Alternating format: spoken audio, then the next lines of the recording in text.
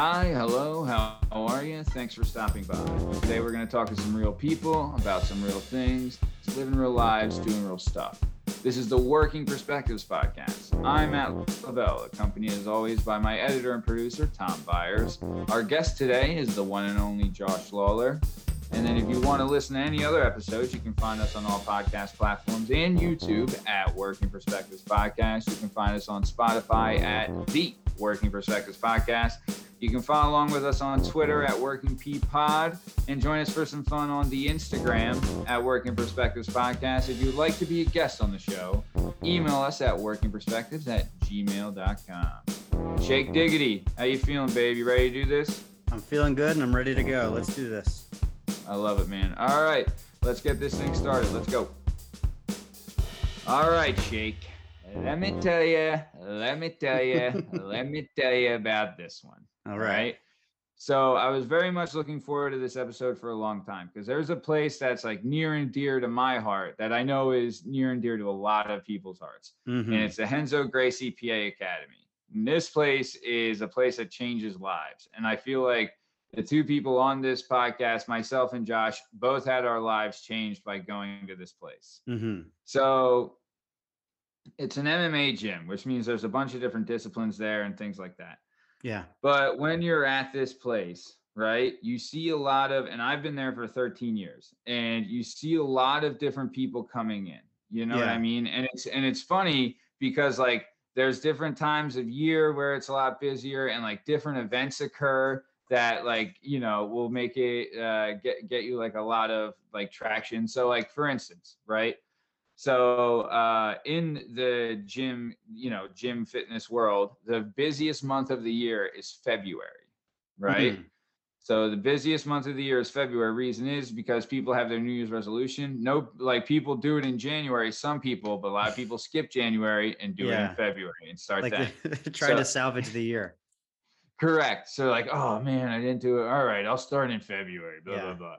Happens all the time. Another thing that'll happen, and I've seen this a bunch of times, it happened after Pacquiao Mayweather. It happened after McGregor Mayweather. It happened after the Creed movie was released. It happened after Warrior came out, right? And like, you know, Aldo McGregor, like mega fights, right? Where it's these people see these things happen on TV and now they want to come and think they can do it. Even like, I'll tell you, I've had people like the Avengers, and this happens with women too, where they see like Black Widow and all this stuff, like do like, you know, they do like jujitsu and judo and all that stuff in the movie, like different types of moves.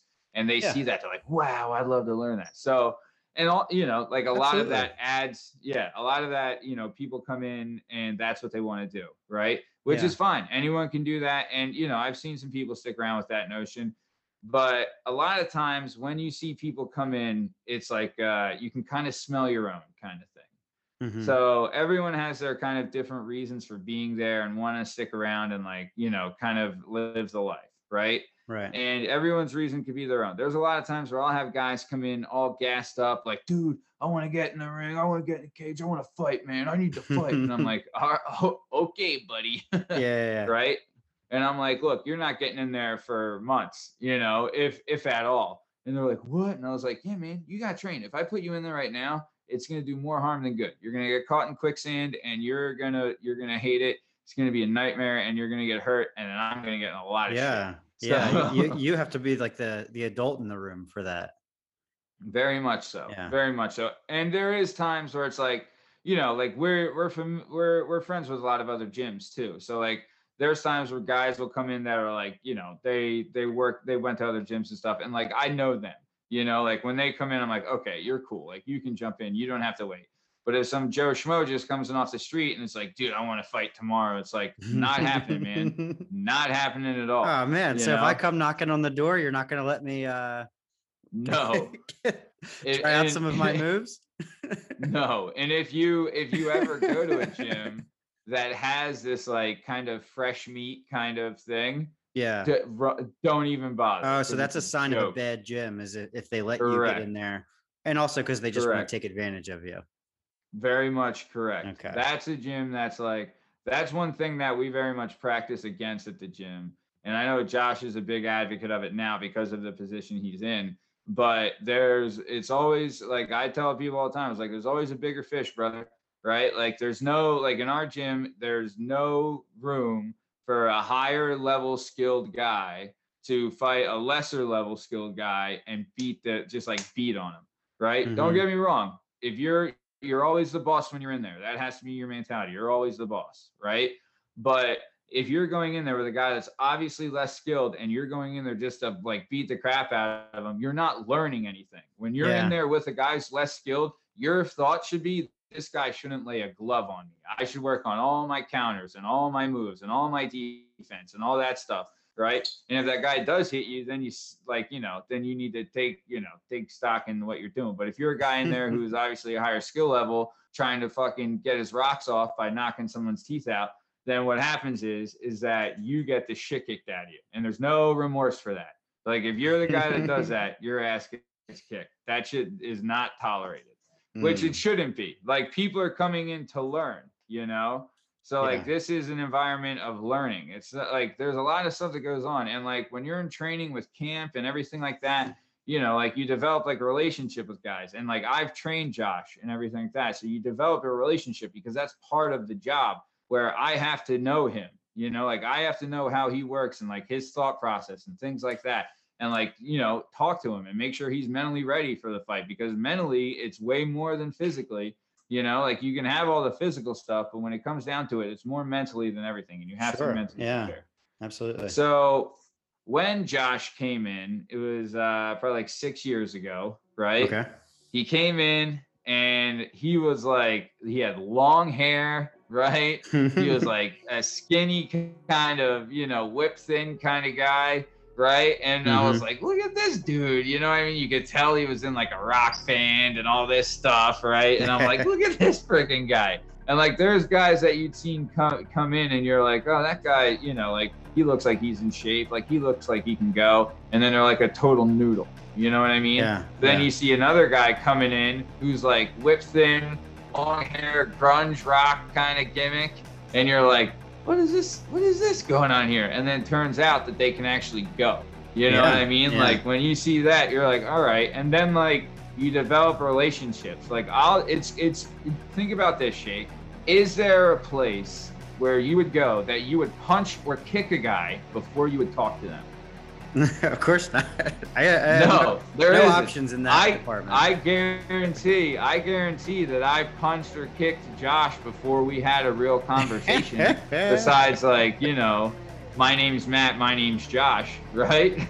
you know what I mean? It's quite the introduction. So like it is, but it's like one of the big things I tell people that come into the gym is the number one thing I want to see is, look, everyone tells me this, and I learned this from the owner of the gym, whose name's Rich Lotto, who's like my fucking hero, So I learned this from him. He's like, look, man, commitment is the name of the game. It is the number one thing. You can be kind of not as good, you know what I mean? Like you could be whatever, but if you're there every day and you commit, then you can have my time.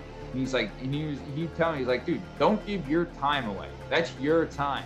If you have someone coming in, right, and they want to pay and it's all that, you're like, yeah, that's fine. But like, if they're not giving you everything, then you have to be honest with them. You have to say, look, I need this from you. Otherwise, your goals aren't attainable and this isn't going to happen. If you want to just work out with me and I teach you this stuff and you're not going to fight and you're kind of just doing it to get a workout in and learn something new, fine. Then that's fine. And we can do that. But if you're coming in telling me like, oh, I want to fight and I want to get in a cage and I'm going to do all this, and then you're not showing up for practice and you're not doing your work, right? Like I tell the guys that I train, I'm like, look, I'm your polish, man. I expect that you need to be doing all of these things when I'm not around, right? Like I'm not there in the morning when you wake up. I need to know you're running and getting your row work in and doing your morning calisthenics. You know what I'm saying? Yeah, you've talked about this with high school wrestling, that we just discussed this on a recent episode about how you have to, it takes a lot of self-responsibility, especially it's hard in high school, but now people, the guys you're dealing with, you deal with people of all ages, right? Do you have a wide range of people? So I mean, and you always talk about how high school wrestling is a indicator or a good introduction into the world of MMA and stuff. Very much. Yeah. No, you're 100% right. When I see a kid that comes in that has previous high school wrestling experience, I know like, okay, this kid, if he wrestled at a decent school and like has some chops, I was like, this kid I can work with because he knows what it takes. You know what I mean? Like, Yeah. there's people coming in with expectations of like, oh, if I, play some music and do some one-handed push-ups and a couple sit-ups and I'm fucking ready to fight Apollo Creed. You know what I mean? Yeah. It just isn't the fucking case. Yeah. It's a go. And it is like, I'm looking at it from an outsider. I've always been an outsider. I've never wrestled. I've never done any MMA, and I've never done like a solitary sport. I've always done team sports. And I imagine that it does take a lot of, there's a big learning curve to realize like you are the only one who's going to make any sort of change. Like you can't motivate your teammates. You can't rely on your teammates. It's just you. Yeah. So yeah, I'd imagine that would be like a big learning curve. It is. And honestly, it's like knowing what you're worth too. Mm-hmm. You know what I mean? And like finding like reasons, like you have to justify why you're doing stuff, right? Like I tell all the guys, and like eventually when you get to a certain level, like, and I know me and Josh have talked about, like, you got to kind of like pain. Like I don't, like pain is what it is. You know what I mean? Like I don't, sometimes you don't mind getting it and you love giving it kind of thing. Like you have to have a relationship with pain, and it can be, she can be a fickle mistress, but you have to be expecting to go in there and deal with it, because maybe pain hurts you a lot the first time, right? Mm-hmm. Maybe she hurts you a little less the second time, and then eventually pain's not hurting you anymore, and you're the one that deals the pain. And that's kind of how it works when you get in there. But surviving the pain is a process, and not a lot of people have like the fortitude to do that.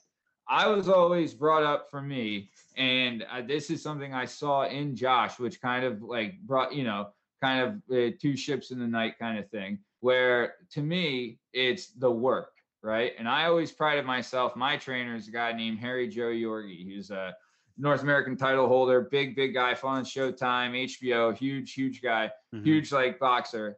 And his whole thing, and I used to take such pride in this, and he used to tell me that I work the most. No one works like me, and no one works as hard. And that's a big thing to take pride in, especially for your mental game. Especially early on, when you're fighting early on, and wrestling too, there's a lot of times where it's like you're thinking like, all right, did this guy do more push-ups than me? Or did he run as much as I did? Or did he drill as much? Or does he do the bag work? Or whatever it is, right? Like you're fighting that guy way before the fight even happens, thinking like, oh, if he's doing this and I'm not, then he has a one-up on me. Right, you know what I mean? So being the person that works is, to me, that's what, like, those are the people that get time, and those are the people that are going to do good. Yeah. But they're, and the guys that talk and don't, then they don't. And you know how it is. But when Josh started coming in, so another thing, the gym, the MMA gym is a unique place because of how it transforms lives, right? And like you were saying before, of all ages. So it's funny. So there's a couple people, and Josh will be one of them. One of the guys we have, he's a 52-year-old cop, and he's a bike cop. He's a captain of the bike police, right? So he is now more like confident in the fact he had to work when the vice president comes to town and when the president comes to town, and during the elections and all the riots. He worked all the riots. And this guy has more confidence now because of the training, and his life has been changed because he's come to the gym, and now he knows like he can protect himself, he can protect his family, and it gives him an air of confidence. And he has goals now. Like he's training for this fight, and he has goals of like winning the fight and working towards the fight, right? Those are life goals he wouldn't have had before joining the gym. Then I've also seen it where it's like really young kids that come in, like awkward teen kids, kind of like chubby, acne, all that stuff. And then they transition into young men that are fierce young men, like very tough kids, right? Then you have a guy like Josh who came in here searching for something, right? And I was the same way. I was searching for something too, right? And then you search for this thing, and you build a confidence, and you build a self, and you build an identity and something that you can be proud of, right? And you work towards this. And this is a goal that he's attained. And I'm very proud to see how far he's come and how well he's done. And I'm glad to have been there for it all and to see it all come to fruition. And he's done so well that now he's an instructor at the gym. He takes over for classes. He does a great job. And I can't be more proud of him. And like the success he's had has been unreal. But I know he's doing great. He's recently married. He's doing his thing. He's working hard. Josh, I know you've been doing great and everything's going good. I just want to ask, have you seen the movie Bohemian Rhapsody? And if yes, what do you think of that piece of shit movie? I haven't seen it. I stay away from boxing movies, music movies, stuff like that, because it's pretty much always an inaccurate representation in some way, shape, or form, and it's frustrating, especially with boxing movies. Yes. So I've talked about it on this show before, where in the fighting community, fighting movies are frowned on. Oh, they're awful. not. It's not. Yeah, it's not like we're all watching, Cinderella Man and Warrior on a loop. You know what I mean? Yeah. But to be fair, there is some movies like I liked Creed, and obviously everyone's seen Rocky. Yeah. Like there is some that slipped through the cracks. And like when I was younger, I liked them a lot more. And look back on it, it's more like a nostalgia thing. But you find different things from the movies. Like Warrior, it was more, to me, it was a story of like two brothers that I kind of connected with, and like a dad who was kind of abusive. It was kind of abuse. And then Creed was more of like a kid who lost his father trying to, find something, which had like, dude, it wasn't bad. Yeah. It was right. Right. Yeah, those boxing movies like Rocky, they do themselves a favor of not relying on having super realistic like fight scenes and stuff where, like that's not what they're making their bones on is, look how this is what it's really like to be in the ring. But is it Creed or one of those movies that came out in the past couple of years had like a new technology? I think it was Creed, right? It's where, always, like, the cameras were like right on their chest or something. I would assume it's so. Stallone has done this several times where he's been like all the Rocky movies, he changed the game. Like Rocky 1, fighting before that was basically like fighting in a movie before that was kind of like dancing, right? But he changed the game. And like people, next time if you watch Rocky 1 again, I found this out, that the sound effects they used when the punches landed are cannon shots and musket shots are the sound effects. Yeah. So, so when you watch it again, try and listen for that. But like, even then, the way they were choreographing the fight scenes and things like that, and that's in all the Rockies. Creed 2, they were all choreographed, and a lot of them, like, there was like, it's like a thing they have where like they were actually hitting each other. Like Dolph Lundgren, I believe they had to stop filming for like a couple weeks as Dolph Lundgren cracked Sylvester Stallone's orbital bone. Nice. And Michael B. Jordan when Tony I think it's Tony Mello Tony Bello is the name of the guy he fought in Creed, in the first Creed. And that guy's an actual real fighter from England who's like really really good, like a world champion. And he, in one of the scenes, he actually knocked him unconscious, Michael B. Jordan, for real. Wow. Like Stallone was like, hey, give him a fucking real one. And absolutely. Like, if they're gonna bring like a professional non-actor in there, they probably is like an understanding that like, hey, we're bringing you in here because we don't have to teach some actor how to like pretend to fight. So I'd imagine that. I saw a video where he was talking about how he would fight Roy Jones. He was like, I think I could do my thing against Roy Jones. And then who said that? Michael B. Jordan? Yeah, he said he could fight. He would take on Roy Jones Jr. He would do his thing. That was what he said. He would do his thing against Roy Jones. Get out of it. And I didn't know he got knocked out by like a C-class fighter. So yeah, good luck with that. Dude. Well, I mean, Bello's pretty legit. He knocked out David Haye. Watch that fight. Yeah. David Haye versus Tony Bello. Pretty good. Yeah.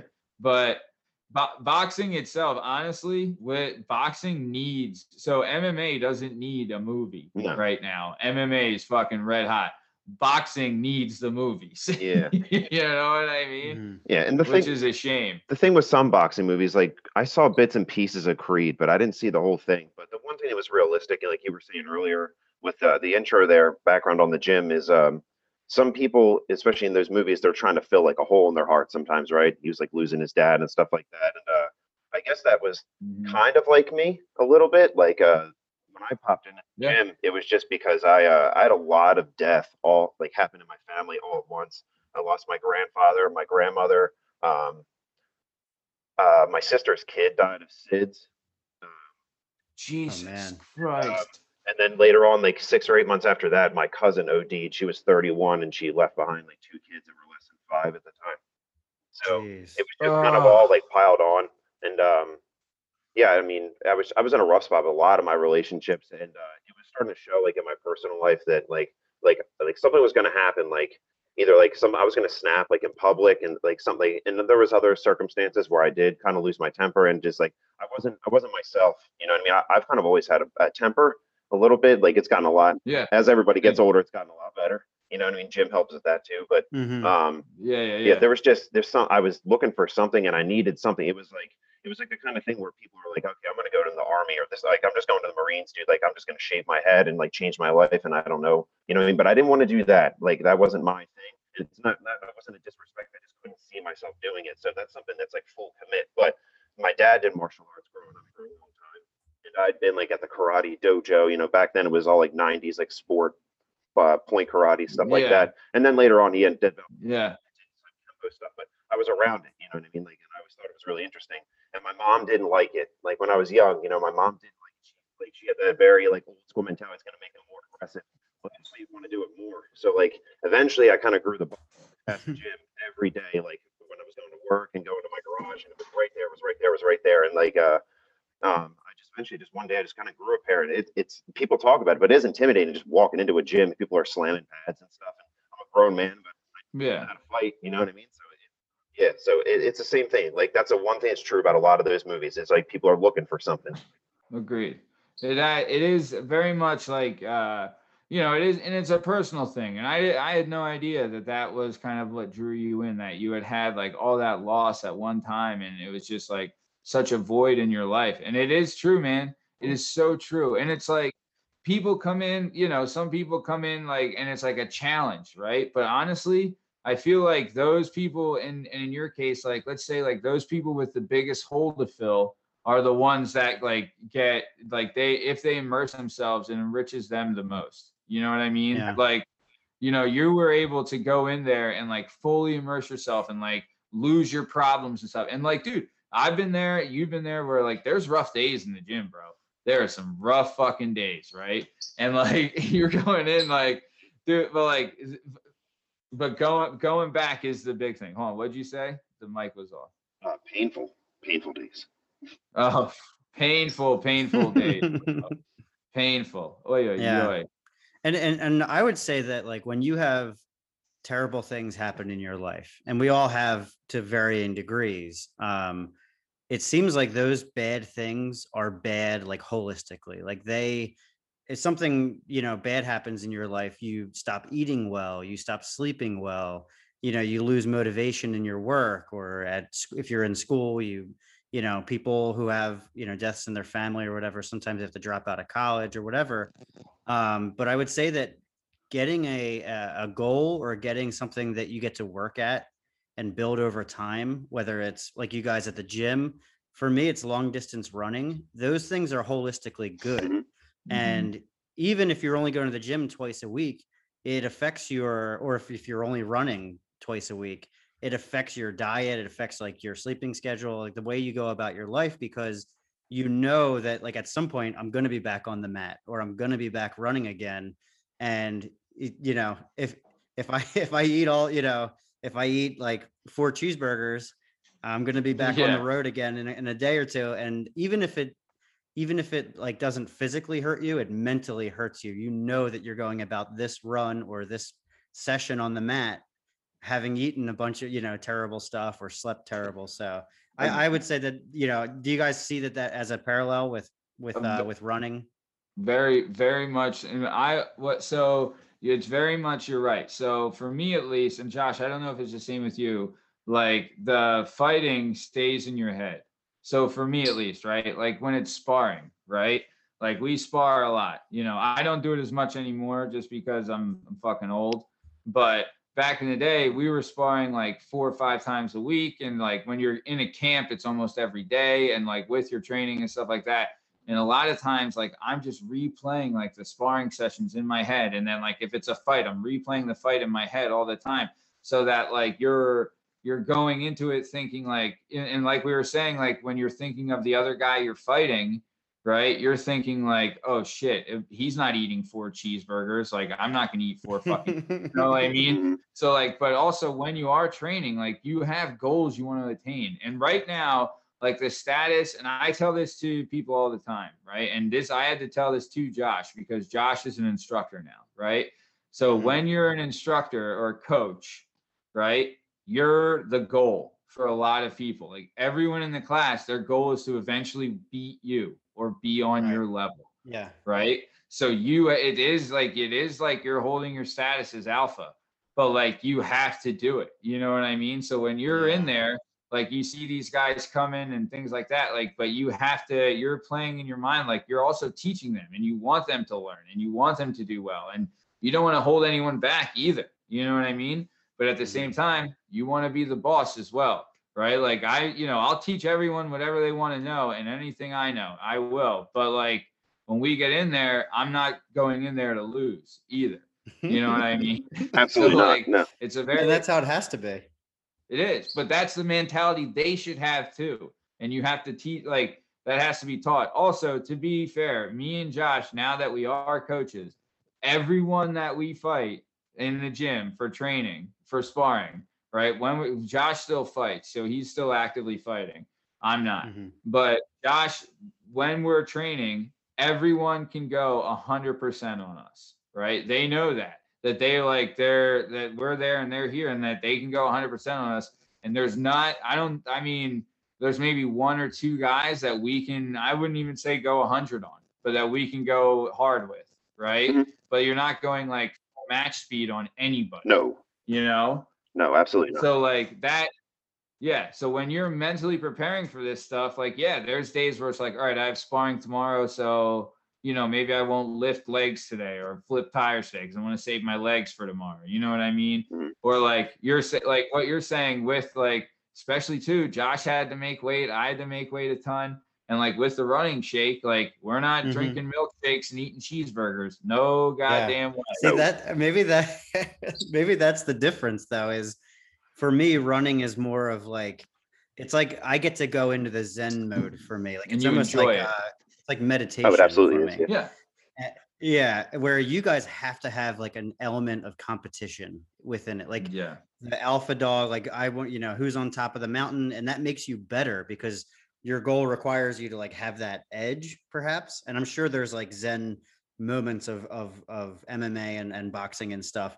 But the thing is that when I finish a long run and I'm really happy with it, my brain is like, oh, it's time to chow down. Because I don't ever have to pay the piper, really. Like if I run 2 miles the next day instead of 4, or if I push off my 10 mile or my 14 mile run for a couple of days, it's not like anybody's like, I don't know, except for me. I'm the only one who knows. What if but for success in running though, you need the carbs, you need the calories though.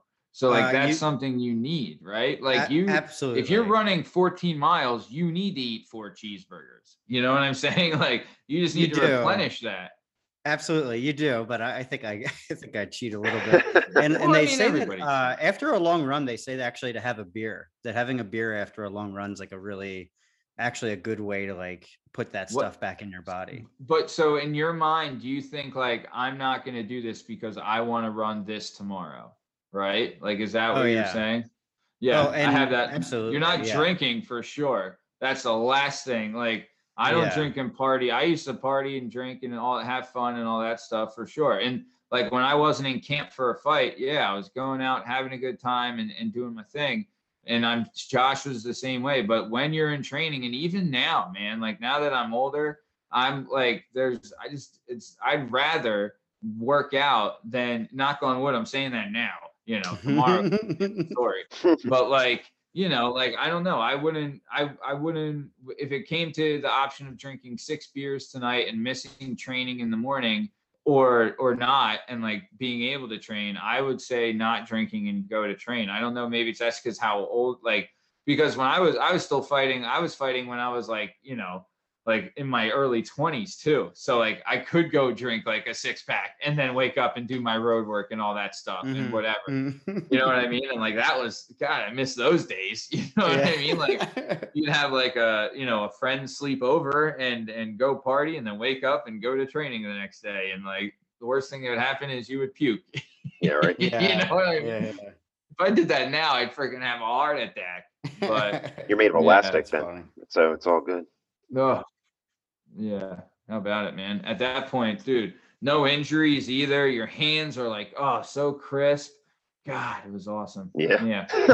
Do you ever play? So, quick question, Josh. Do you ever play this game? Because you've been at this game for a while, and so have I. So, do you ever play the game of like, I'll think in my mind, like, man, could I beat myself when I was this age, or this year, or when I was like this? You know what I mean? Like, could myself now beat myself of 2017? Oh yeah. I like conversations. I play that game all the time. All the time, yeah. Like, am I doing better now than I was then? Especially with the gym, like when I started my first fight compared to now, and I think about that, and I would slaughter myself in 30 seconds compared to like what I like now compared to then. I mean, yeah, it would just be the wolves, man. Like not good. Yeah, agreed. Yeah, you'd be fucking slaughterhouse. Yeah. So, all right, cool. So good. I'm glad and we'll talk about this more, but I did want to move into the hot segment, Hitting the Streets. Everybody's new favorite segment, Shake's Gem of Idea, and everyone knows what I'm talking about. I'm talking about some memory lane. Where do these bizarre memories come from? So in English, if you say this is lame, when you're describing something, what you are saying is that it's not cool, it's not awesome, it's not interesting. That's memory lame, as in not cool. Lame, L-A-M-E, as in not cool, as in bad. Cool, not, whatever. So this is where we bring up something from the 90s or when we were kids, and we discuss if it's still totally rabular, tubular, ticular, whatever, or if it's lame city. So Josh, as it goes, and as the guest of the show, do you have a topic for memory lane? Yes, sir. Something that was near and dear to me. You were saying 90s coming up, so it really reminded me K'NEX. That's what I had when I was younger. K'NEX. That's a good one. K'NEX. The Cosmic Invaders are planning an attack, sir. We need that hyperspace training tower stat. Hyperspace training tower. You can build it with the power of K'NEX. Okay, cool. Power up. It's Gigundo. Whoa, it's bigger than Dad. Train him hard from the beginning. Walks in space, gyro spinning. We are ready. Master hyperspace with the awesome power. Power of K'NEX. Hyperspace training tower comes with electric motor and everything here. K'NEX. Yeah. Ooh, so did you do Legos too? Yes, yeah, but I was way more into K'NEX. I felt like there was a lot more you could do with K'NEX than Legos. Like you could build cars and all kinds of shit, you know? Yeah. I was just gonna say I had a motorcycle that was a K'NEX motorcycle. Me too. Yep. It was the best. Yep. Yeah. Dude, did you guys get sets that actually like you would build the motorcycle, or did you build it just like in your freestyle? At first I would build what it was, and then eventually Alex or asshole or someone would fucking break it, and then those things just become like scraps. And then when you build like a mega thing with all this stuff mixed together, then that's what that would be. That was it for me, at least, because we had a ton of we had a whole like huge bucket filled with Legos, and I just used to go ham on them. I loved Legos, man. That was awesome. K'NEX, dude, that's great. That was like next level Legos, like the stuff, because they had like beams, because Legos was legit blocks. Yes. Right. Yeah. Like it's bigger blocks and pieces, whatever. But like you had like planks and beams and like bars and stuff with K'NEX that you're like putting in. I've never. Yeah, and they would clamp too. They could clamp instead of pieces. And they were like legit load bearing. Yeah. You know what I mean? Like you could place like you could make like a bridge that's like, oh, this isn't gonna fall apart when someone touches it. Yeah. Josh, what was your go-to Connect? So when I first got my K'NEX set, I just got a giant like briefcase looking thing. like with a handle on, looked like a tool chest kind of thing. So that's what I got, and then I just got like additional stuff from there. My parents would get like, so it's like not every Christmas, but it was always a pretty much go-to gift. That it's just like hook, line, sinker, just get them some Connects. You know what I mean? Because like I've been like very like to myself, like individual type things, tasks, stuff like that. So Connects was a perfect one for me. I would just sit in my room for hours. My parents would come in and I would like have like a jungle gym of Connects and I'd be sitting in or something. You know what I mean? Like, so yeah, that kept me busy for hours. It was PlayStation, Connects, and my dirt bike growing up. What a great toy that was. Yeah. And I think the factory, correct me if I'm wrong, but in Hatfield, PA, there's a Connects factory. Yeah, it's right down the street from the gym. Yeah, it's right down the street from the gym. Really? Yeah, it's right by the gym. I had no fucking idea. 309 and Bergie Road. 309. Yeah. So, okay, another thing with Connects. Say you left a Lego out, it's late at night, and you're walking across the carpet or whatever, and you step on that motherfucker, forget it. Or if like your parent does, you're fucking going up for adoption. Ass is grass. Like, they're not fucking having it, right? But I don't think Connects. I don't think they were as deadly, right? Like the Connects one is bad. God, it's just a superior toy, man. So the Lego company, I'm sure, has been around for like, I don't know, at least since what, the 70s or the 80s, I would assume. Legos, if not longer. Yeah, maybe like 60s. Like they've been around forever. Yeah. And man, they were like, they held the title belt for so long of that kind of toy. They took it probably from like Lincoln Logs, you know, Erector set. Or Erector sets or whatever. And then Connects comes along, and the Lego company is probably like, shit. Like, all right, we're done. I don't think Lego's hurting. Honestly, is Connects still around? I don't know. The building's still there. I know Lego's Lego's doing awesome. Like they had fucking movies that were hits. The Lego movie. They have Legoland. Dude, Legos were, don't get it twisted. They have a better Connects marketing department. Gimmick. Plus, too, like they were more like, so Connects had like cars and motorcycles, and those were awesome and stuff like that. Roller coasters. But then like I don't know if that was competing with like the castles and the pirate ships too. You know what I mean? Like they're all over. You know, I don't know. It was still awesome though. Yeah, I feel like if you love Connects. All right. I feel like if you're like a gearhead. Go. If you were a gearhead, you would like Connects more. You know what I mean? If you, Lord of the Rings, like fantasy stuff like that. They like Legos was better for that. But if you were more like engineering, like a gearhead or something like that, like Connects was the way to go, and that was definitely me. Yeah, they had like actual engines and stuff, like you know, battery pack engines and all that. I never had it, but people at my school did. You know, I would get like the scraps, come home with like one Connect a day. You know, build it up. Look, I traded 3 Legos for 2 pieces of Connect. Yeah. Woo! I could go for some Connects now, man. Maybe for Christmas next year, my wife will get me some Connects. Did you ever trade like in school, did you ever trade a toy with someone in school? Like for something they had? Yeah, for sure. What did you trade? Okay, so I don't know about you guys, but at my school, they always had like book fairs and like the school store. And I was like such a sucker for that stuff. It's stuff that like if you saw it at the mall, you would not care about it. But for some reason, when you're at school and there's like this special eraser or, this pen like writes in like 4 different colors, I like had to have it. So I would bring like action figures, like G.I. Joes from home and trade them for the dumbest things. And I was always the youngest brother. So of course I had my older brothers like, you moron, why would you do this trade? Like a terrible trade. Yeah. And I didn't care. I wanted the new stuff. So you're like, I wanted a highlighter that had 4 different highlighters in it. All right. I wanted the pen that you click down and it could be 6 different colors. Yeah. You got fucking hosed on that one. I did. Yeah. Josh, did you ever do a toy trade? Bartering in school. I'm thinking I'm definitely hustled for some Pokemon cards at some point or Crazy Bones. It was Pokemon cards and Crazy Bones when I was like in elementary school. Ooh. Stuff like that. Yeah. And, like Game Boy Color games and stuff like that. And I'm sure I did some, fraternizing back and forth with the Crazy Bones and stuff. I mean, I had a bag of Crazy Bones when I was young. I was hot shit on the playground with Crazy Bones. But like, it must have looked like people rolling dice in the alley to the teacher or something. I would have laughed my ass off. All these kids standing around like playing with Crazy Bones. What are you guys doing over there? Why is there 100? Dude, I don't think Shake. Did you? I don't think I got into Crazy Bones. That might have been. I did. Past my time. You might have been a little too old for that. I was born in '88. Josh, what year were you 91. Born? Okay, yeah. So I think maybe Matt, you might have aged out a little bit on that one. They were like fucking old. They were like these hard plastic little blob, like tiny little things.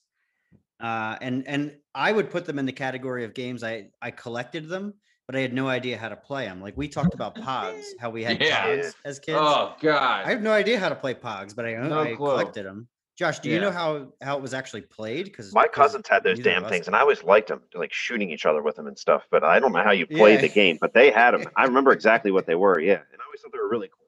Yeah, but like, no, I never got into it. No, but I definitely know what they were. That's a very '90s thing. That's like the most '90s thing ever, actually. Funny. Damn. Yeah. How and they seem pretty chokeable, so you have to be like second grade. They're ages 8 and up or something. Maybe, yeah. What about Connects though, Matt? When can you get? I almost said your daughter's name. Sorry. When will you be able to get your daughter a Connects set? I mean, not anytime soon, because everything she sees now, first thing she does is bites it. Yeah. You know, so. Like we were at the park the other day and she went up to the fence and just tried to bite the fence. I was like, "Not biting the fence. What are we doing here? Come on." You know, she walks up, they have like this thing that's like a spin around for kids. Like you put them on it and you can like hold it and walk in a circle and it spins the kid. Fucking, it's got like a net on it, whatever. Fucking climbs into that, just starts biting things, hugging other kids. I'm like, we don't touch. And don't even look at these kids. They're fucking terrible. Get away from these dirty kids. Yeah. She's nuts, man. She'll go down like the slides, like head first and stuff. She loves the swings. She's crazy. That's cool, though. She's inquisitive. Very much. But yeah, she's no Connects, no Legos. Hopefully never. I mean, maybe I'll miss that because I don't want to step on any Legos at 2 a.m. You know what I mean? Definitely not. But she might. I don't know. Maybe she. Hey, I wouldn't mind. She did. I'm not gonna lie. I had a little cousin, my cousin Young Mike, that he like kind of lived with us for a little bit, and I used to get him Legos and shit all the time. And not gonna lie, I was having more fun putting them together than he did. You know. And this is like 2012, 2013. You know what I mean? So. It's like, I don't know. I would love for her to have that stuff, but I don't know if girls are into Legos and Connects as much, but we'll see. You know, hopefully. But let's put it to a vote. All right. Okay. Joshua, since you put this up, your vote, is it rad or lame? Connects. Connects are rad as hell. Rad as hell. Shake Diggity, your thoughts? I have to agree. Connects are very rad. You know what? I'm Legos man first and foremost, but I will say Connects are rad. We're gonna round it out with a Mondo rad for Connects. All right. Joshua coming in with a big winner here. All right, nice. We got time for one more memory lane there, Shake Diggs? Sure. Do you have one, or you want me to pull one from the list here? Pull one from the list, old Shake Diggity. Let me have it. Let's Damn, you know what? Like there's times like I'm like thinking and I'm like, oh, that'll be great for memory lane. Oh, that'd be great for memory lane. And then I fucking never remember what it is. You know what I mean? In those occasions, you gotta like either text yourself or me or email yourself. That's what you gotta do. You gotta like somehow save it. Dude, get the notepad. Get a notepad app for your phone. That's what I do. I have a notepad app if I need to go to the grocery store, like if I'm like doing. Yeah, I use that. Yeah. Is that gimmick good? The notepad app? All right. I might do that. Yeah. I like it. I just used it today. My wife, she found out how she can add stuff to like the grocery list on her phone.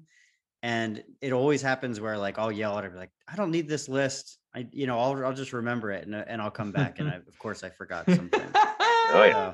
So now I adhere to the list. Dude, what is it called? Notebook? Like Notepad.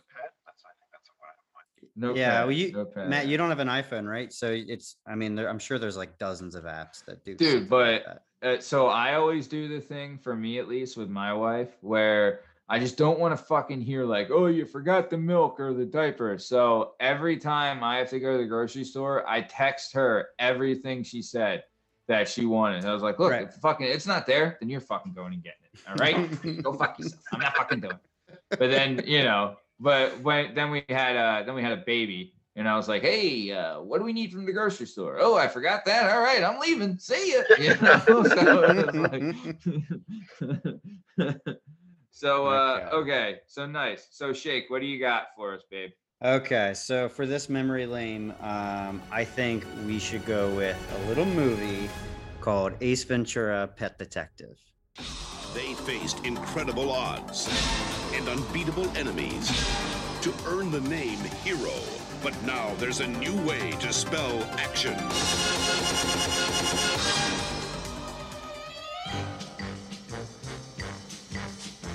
Jim Carrey is Ace Ventura, Pet Detective. He's the best there is. Excuse me, gentlemen. Pet detective. Actually, he's the only one there is. You really love animals, don't you? If it gets cold enough. Now, the mascot of the Miami Dolphins has been kidnapped. Oh, righty then. And he's on the case of a lifetime. Listen, Pet Dick, how would you like me to make your life a living hell? Well, I'm not really ready for a relationship, Lois. There's no place he won't go. Captain's log, stardate 23.9. Ace, get out of the tank. I just can't do it, Captain. I don't have the power. Nothing he won't do. And no one he can't handle. Hey! I could do anything to embarrass me in front of camp. What? Like this?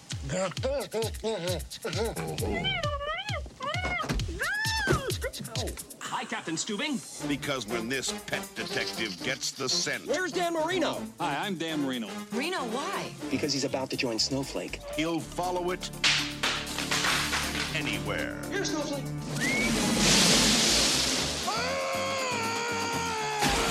Jim Carrey is Do not go in there. Ace Ventura, Pet Detective. Yes, yes, yes. Oh man, classic. Josh, your thoughts, please let me have them. That's definitely one of the funniest movies of all time. The first time you see that one, you physically hurt after watching that movie. Instant classic. Dude, I remember when that movie first came out, I used to get in so much trouble for talking with my ass. Yeah. That movie came out. Because I'd be like, let me ask you a few questions. Like I'm going to we had a neighborhood deli in our neighborhood, Josh, called Giuliano's. I'm going to Giuliano's, like, can I please have an Italian hoagie? They're like, who the fuck is this 8-year-old ass talking to us? Him coming on the scene, and I think that at our age group, we didn't really get to see him on I know he was on In Living Color, and it wasn't I know that he was an existing comedian before then, but that year, 1994, when he came on the scene, it was insane. Yeah. He just absolutely what is this creature? He was like an alien that came in out of the sky. In 94, he had a 3-movie run. He made Ace Ventura, he made The Mask, and he made Dumb and Dumber all in a row. Man. They all came out in one year. Busy guy, Jesus. That's just such a crazy run for him. Dude, and especially what year? 1994. Oh my God. When did Liar Liar come out? Unreal. Liar Liar, I think, was right around that same time. Was that 94? I think it might have been. I mean, it had to be really close. It might have been a little bit after. Word. How did he do that? That guy must have took 10 years off his life that year. Yeah, I mean, he's a little off the edge now. Because then he had Truman Show, and then he had Man on the Moon, right? Yeah. So he did. And then he had Me, Myself, and Irene. I fucking love that movie, Me, Myself, and Irene. Oh, so that movie is hilarious. I never saw it. He did Batman Forever. Don't forget that. The Riddler. He was the Riddler. Yeah. Yeah, and Cable Great Guy. Riddler. Cable Guy's a great And one Arnold's as in that well. movie. Dude, never. He's Mr. never, Freeze. Yeah, Arnold. Yeah. Dude, I never. Liar is 97. Oh, okay. Never really got into whatchamacallit, the Cable Guy, tell you the truth. I like that movie. I think the Cable Guy is great. I loved his Jays in the basketball scene, the fucking 11s. I think he had the Space Jams on. Yeah. Besides that, no thank you. Man, what a run this is. So it goes Ace Ventura, The Mask, Dumb and Dumber, Batman Forever, Ace Ventura 2, When Nature Calls, The Cable Guy, Liar Liar, The Truman Show, Man on the Moon, Me, Myself, and Irene. And then in my opinion, the one that really capped it off, Jim Carrey's The Grinch. Yeah, I dude, love that Jim movie's Carrey's awesome. The Grinch. God. That movie's incredible. Nobody gave Wow. it any credit, but it's a Dude, really that's good movie. that's an 11 movie run. That's like, who's beating that? Mel Gibson, Tom Hanks? Like, come on. Do people even make that's a tough ass. people even make other movies then? Jesus. Yeah, I know.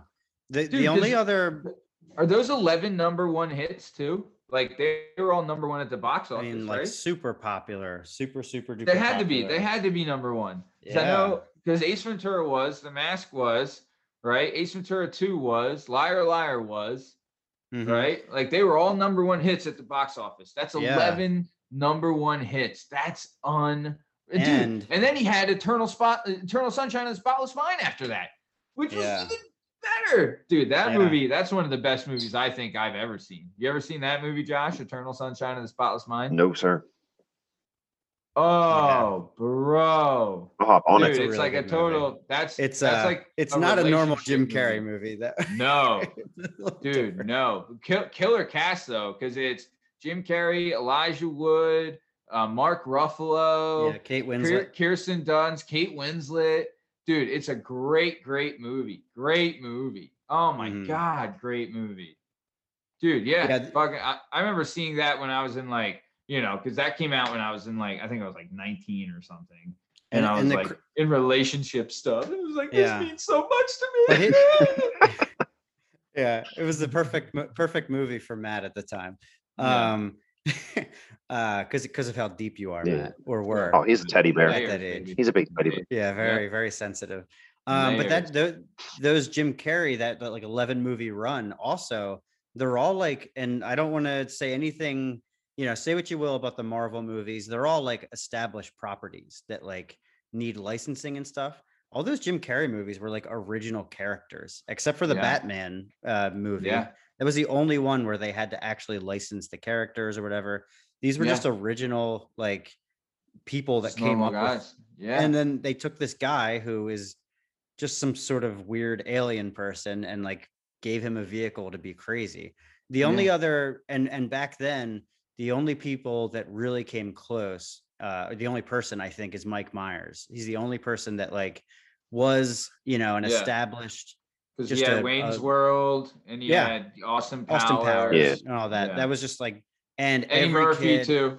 Yeah. Eddie Murphy that too. Oh, he's yeah, a killer, absolutely. dude. Back then, Eddie Murphy was a man, dude. Oh, he was Yeah. on top of dude. He was. I'd love to see his run because he had like 48 Hours, Trading Places, Coming Beverly to Hills Cop. America, Beverly Hills Cop, Yeah. like all of those in a run. Right. but then And all he those, has- but half Yeah. of those happened like before we were born or when we were like True. infants, But then he had I like think we were, Nutty like- Professor. Yeah, and he had like a second run with those, like the Nutty Professor and Yeah. did he have like a, what was it, like a Dr. Dolittle movie? Yeah, Norbit. What was that? Norbit? Yeah, Norbit. I think that's what it was Yeah, called, right? He definitely had a movie called Norbit. Yeah. Oh, he was in Bowfinger too. I love Bowfinger. He said I know I think so your boy Mark Maron. I think Eddie Murphy was on the Mark Maron podcast last week or a couple weeks ago. And he had said he's like he left Hollywood, like he stopped like doing movies and stuff for a while. And he's like, because they just all sucked. He's like, all these movies sucked. He's like, I didn't want to make shitty movies anymore. So I stopped. And I was like, Jesus Christ, Eddie. But dude, he had some hitters. But okay. So like you were saying, all of Jim Carrey's things were unique novelties. Like they were like, dude, him playing multiple personalities in Me, Myself, and Irene. That's genius level shit right there. Yeah. You know what I mean? And you can't just like, you really can't write a movie like that thinking, we'll just find the best person for the role and hope it works. Like you have to know that you have like a Jim Carrey. Who are the actors or actresses that can actually do that kind of stuff? Like obviously Will Ferrell, Jim Carrey, and then like people, Kristen Wiig is someone that like, her characters definitely like, she has to pop off the screen with her characters, and I think she does. I'm trying to think of who else would like fall in that realm of just out there people. Robin Williams, of course. Yeah, absolutely. He might have been the best at it. He was unreal. That guy was a god. Jesus Christ, can't miss him. Yeah, he was fantastic. Man. Yeah, just like Dustin Hoffman, I would say too. Like a controlled eccentric. Oh, absolutely. Like Yeah. Did you see there's like a thing came out this week that there's like a R-rated version of Mrs. Doubtfire that came out? So he was so crazy back then that he would do a bunch of takes that were not family friendly. And I guess the director or whoever edited it created a version that was like R-rated and like really not like PC. Oh, that's the best. But like it never saw the light of day. And his daughter came out like last week and said something along the lines on like Twitter saying, I don't care to see like the R-rated version of Mrs. Doubtfire. Like I love the Mrs. Doubtfire that exists. And if you want to see my dad say like intense curse words and stuff, just watch any of his stand-up specials. And oh my God, he goes nuts on those. And then she goes, it's him and all of his long arm hair. Because he did have like the craziest he was a whoop, dude. That guy was a hairy bitch. Oh my God, he was like the hairiest son of a bitch going. Jesus Christ, dude. All right, we got we bird walked a little bit. Let's vote on this thing. Shake Diggity, you brought her up. Ace Ventura, rad or lame? What do you got? Rad. Joshua, rad all day. Rad or lame? Rad all day. Rad, Mondo rad, baby. Mondo rad, that son of a bitch. You can't. Come on, it's Ace Ventura. Yeah. That thing, dude. That was one of those movies. Like, there's been some movies that are so quoted that it's unreal. Like, I believe, like Anchorman, massively quoted movie. Napoleon Dynamite was quoted, but Ace Ventura, Dumb and Dumber, Ace Ventura was like, dude. Alrighty then. Yeah. You know what I mean? Like all that shit. Like, come on, bro. Everyone was all about it. It was so quotable that you could even say things that weren't in the movie in his style, and people would know you're doing like the Jim Carrey. Yes. Yes. So that's awesome. I bet you there's enough generations now coming up that kids like would probably do that. Somebody would just be alrighty then, and they won't even know why they're doing it. You know what I mean? That's probably getting to that point. It's just a thing now. You know what I mean? Like. Yeah. For sure, absolutely. Dude, yeah, transcends, man. That's awesome. All right, so that was another rousing segment of Memory Lane. All right, anyone has any memory lane suggestions for us? Throw them on us at our Twitter at WorkingPod, or send it to our Instagram at Working Perspectives Podcast. All right, now let's get back into some stuff. So. Let's get this going because we got a lot to talk about today. Very interested in this stuff because Josh has a very, very interesting background. Really, really cool stuff. Really looking into it. So Josh was born and raised. He was born in Doylestown, grew up in Warrington. He went public school K through 12, graduated from CB South. CB South wasn't even a school when I graduated high school. Tells you how fucking old I am. Then he went to NBIT. And that's where he got a thing in architectural drafting, right? Yeah. Coming up, Josh was very much like we were saying before, didn't do many team sports or any. So he was big in skateboarding, BMX, motocross, and now, kickboxing and boxing and everything like that.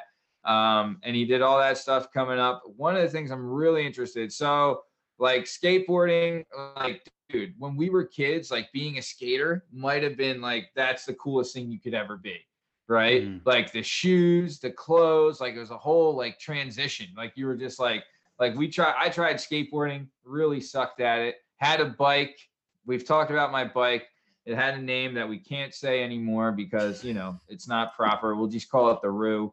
And then that bike was crapped on all the time. Like we had bikes that could be used for BMX. We just didn't use them for BMX because we were too chicken shit. Even though we did have woods. And Josh, I don't know if you had this because you did BMX, but we had woods near our house where we built bike ramps for this that we would go and like, dude, like I was one of those guys, like I would go there, I would maybe do it once or twice, but then I'm just like chopping it up and talking and hanging out and like, you know, doing whatever. Yeah.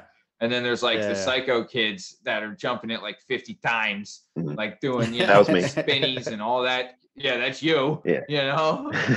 And then there's the one kid, there's always the one kid though, that didn't ever jump and talked the most shit the whole time. And you're like, bro. Bro, he's like, dude, I would go, but my knee, man, my knee. Yeah. Dude, oh my God, what are you, a pussy? Like, you jump. And you're like, bro, bro, shut the hell up. We all know your deal. Did you do that stuff competitively? No, I never did anything like that competitively. I mostly rode BMX because I couldn't ride my dirt bike all the time. You know what I mean? So it's like I always wanted to ride my dirt bike, but I couldn't do that like all the time, you know, space confines or whatever. Like you have to go somewhere and ride. Like I remember I'm like, so that's why I was mostly riding my bike all the time. But I loved riding my bike anyway. It was just like, you know, any kid to get out of the house, like escape, go with your friends, like, same. You know what I mean? Like just to get away. So, dude, like, your bike was your horse. Oh, absolutely, man. Like that was the vessel of like discovery. You know what I mean? Like even like I remember a couple times, like the first time I rode like 2 or 3 miles on my bike, I was like, I'm 2 or 3 miles from home, man. Like, you know how much of a savage I am? Like in your brain, you think that, you know, like you're like 11, you know what I mean? People are like, okay, cool, whatever. But you know, like, yeah, I mean, we were always building courses like in the woods and stuff like that. Yeah. And like, the thing that became cool was like, there was a company we were young called Factor X that, or Factory X, I think it was Factor X. And they made like plastic kickers. So when it was one after that, because like we would throw them, like we'd hold it right, like on our back and we'd go take it somewhere with us where we were going to ride or whatever. So it'd be at the base, like a big hill or something. And we'd throw this plastic kicker ramp down and then like make jumps and stuff like that on our own. So like that definitely changed the game. And you could use that for skateboarding, rollerblading and everything else too. Right. So like, extreme sports. That's really cool. Yeah. Extreme sports became like really popular when I was young, like X Games and all that stuff really blew up. You know what I mean? The Tony Hawk era. Like, and like, you know, Matt Hoffman. Exactly. Playing all these games on PlayStation stuff. So it's like, I was just always cramming my brain. It was like Tony Hawk's Pro Skater, like Matt Hoffman BMX or Dave Mira's game or whatever, right? And then Dave Mira was awesome. And then I'd go like, I'd be like out of my mind, all amped up, like because you're 11 and that's how you are. You know what I mean? And then I would just go run outside and like, you know, just try to go jump over stuff. And then once I got a dirt bike, man, I think I did more dangerous shit on my bike once I got my dirt bike because it like wasn't enough. Once I had my dirt bike, it was just like I was like it was a fix, man. Like I needed it, you know what I mean? Like so it's like I started doing really dumb shit on my bike. You know what I mean? And then like skateboarding and stuff too. So this is something I'm like really fascinated about. So like motocross, right? I've ridden on a 4-wheeler and like, you know, a gator and like whatever that stuff, but like a dirt bike, like I've always wanted to fucking like, cause you see the movies like Kelly Leak and Bad News Bears had a dirt bike and like all these fucking badasses riding around on dirt bikes. I had a go-kart and stuff, but that's not the same. What was like doing motocross like? Because like those kids always were showing up to school with broken legs and shit. You know what I mean? Like,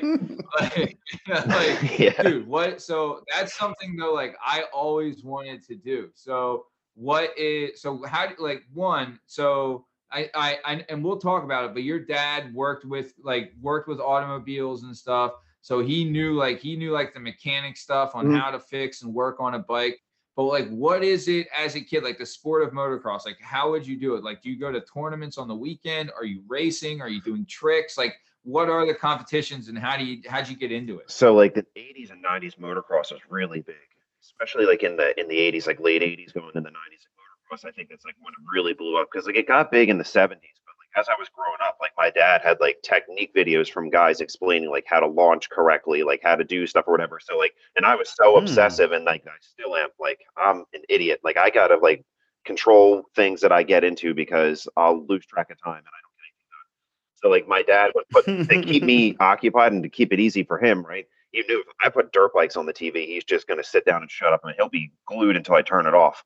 So like that's what I would do. I would watch these videos that my dad had of like people like doing. I'm like, okay, like I understand this. And then I learned how to ride a bicycle, right? And like then it came from there. So once I got my first dirt bike, and my dad started to show me like little things here and there. And then it's like anything else, like the gym became, I want to compete. I want to do this all the way. I want to do this, do that. So like it wasn't necessarily like a thing that like I didn't find it hard to get into it. It's just really expensive, man. And my parents were broke as fuck growing up. So like you think like playing sports or like paying for hockey gear or some shit like that stuff's expensive. I'm not gonna like nice shit's always expensive. But like fixing a bike every weekend and traveling the whole United States and having to tow everything and gas and stuff. Like your parents have to own a business. Like most guys growing up that like started off like their families own businesses and they're called what's privateers. You know what I mean? And like get sponsorships from like local people. It's like fighters, like they're shorts. You know what I mean? Like used to be, and still like in Bellator and other organizations, like you have sponsorships. So it's the same getup. You know what I mean? So you find your way that way. But it's like my parents like didn't have the money, and my dad knew how to ride and stuff, and he was adequate for what he had done. But he wasn't a professional. Like nobody it was just like a hobby. You know what I mean? My dad was just into it because he grew up in that era, like 80s and then the 90s. You know, and that's when I was born. So like. Just what he liked to do, and he always had a dirt bike or a motorcycle or something. So yeah, it became one of my first obsessions was dirt bikes, motorcycles, like because my dad had in the garage. Like I can still remember to this day like the smell of the garage and seeing my dad's dirt bike, like the smell of the concrete, like some of the other stuff that was in there, but I could smell like the gas and the plastic and I can remember like walking in the garage and seeing it. Even when I was young, like my heart would skip beats. It's like there's a dirt bike, you know what I mean? Like it would. I would crawl, like I'd want to crawl on it. I'd put my dad's helmets on all the time, like you know what I mean. Like I'd be swimming inside this helmet, but it was just for me, it was just like that was like my first like the hair on my neck is saying like goosebumps when I see this thing, like and like the vibration, like being on it with my dad, and like everything was loud and it smelled funny and like it just smelled like gas and like the thing just was obnoxious and like raw. You know what I mean? Like that was my initial first thing. It's just like. That was when it was like, oh, this kid's going to have an adrenaline problem. Like, that was the first thing. Yeah. Dude, that's badass, man. Like, so what you're saying. So there was a kid that used to come into the gym, Johnny, and his parents they owned like I don't know if they owned a garage, but they knew how to work on cars. And this kid did like race car kind of stuff, right? Mm-hmm. Like junior race car stuff. But what you're saying, you have the bike, you have to pay for parts for the bike, you have to repair the bike. So that's time. You have to put gas in the bike. Then you have to have a trailer or a truck to put the bike on so you could drive to different competitions that are hours away. And then you probably have to stay overnight sometimes and things like that. Oh, yeah. So like this is like a total commitment.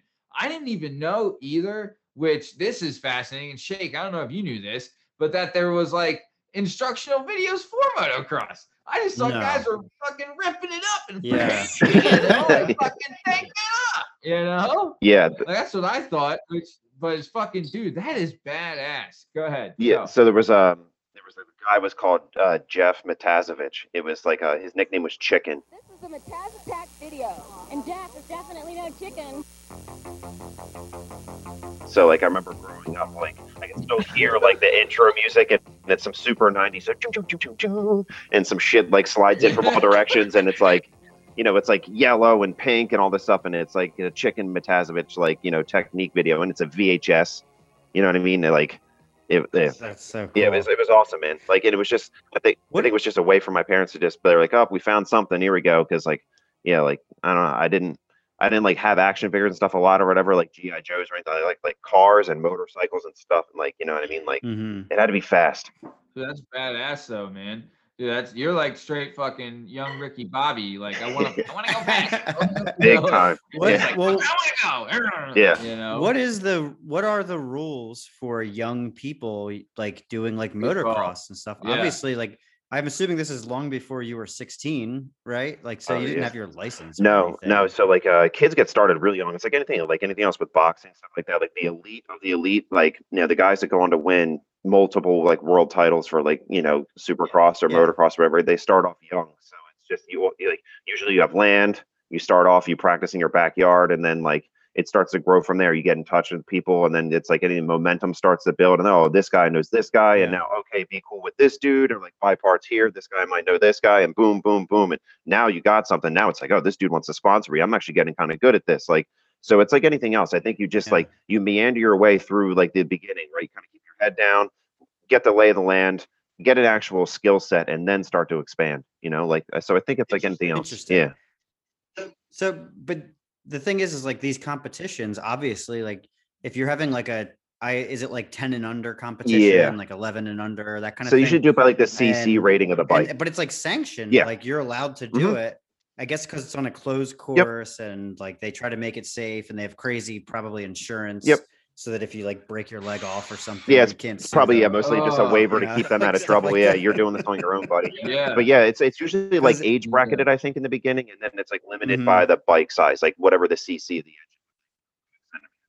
Oh, okay, that makes sense. It's like power restricted, Oh, I see. Yeah. Dude, that's still like, I mean, That's so cool. What is more like, dude, to me, like, people say like boxing and fighting and stuff is dangerous, but to me, that's nothing. Like when you talk about motocross, that is fucking dangerous, right? Like, Shake, you think your mom at the age of 10 or 9 would let you on a fucking motocross? Like, no. Dude, plus two, I don't know about you, man. I mean, I think I could take, like, I can see some, I think I can at least see some brutal stuff. But if I see like my buddy little Jimmy next to me, fucking leg just like crack, right? When we're on the race, I'm like, race is over. Fucking let's go. Fucking bike. Put on the turn signal, pull over. I fucking see you later. Put on your flashers. I kind of learned at an early age too that it was like I was so annoying about it, and every single time I got a gift, I asked if it was a dirt bike from like the time I was probably 4 or 5 until I finally got one. I think my parents were just like, okay, like for me to just finish living my life in peace, just somebody get this kid a fucking dirt bike. Like, so and at a young age like that, obviously you can like recover from broken bones and you're so much more malleable. Like you bend in half and it looks like you should have, a spinal injury, but you're fine.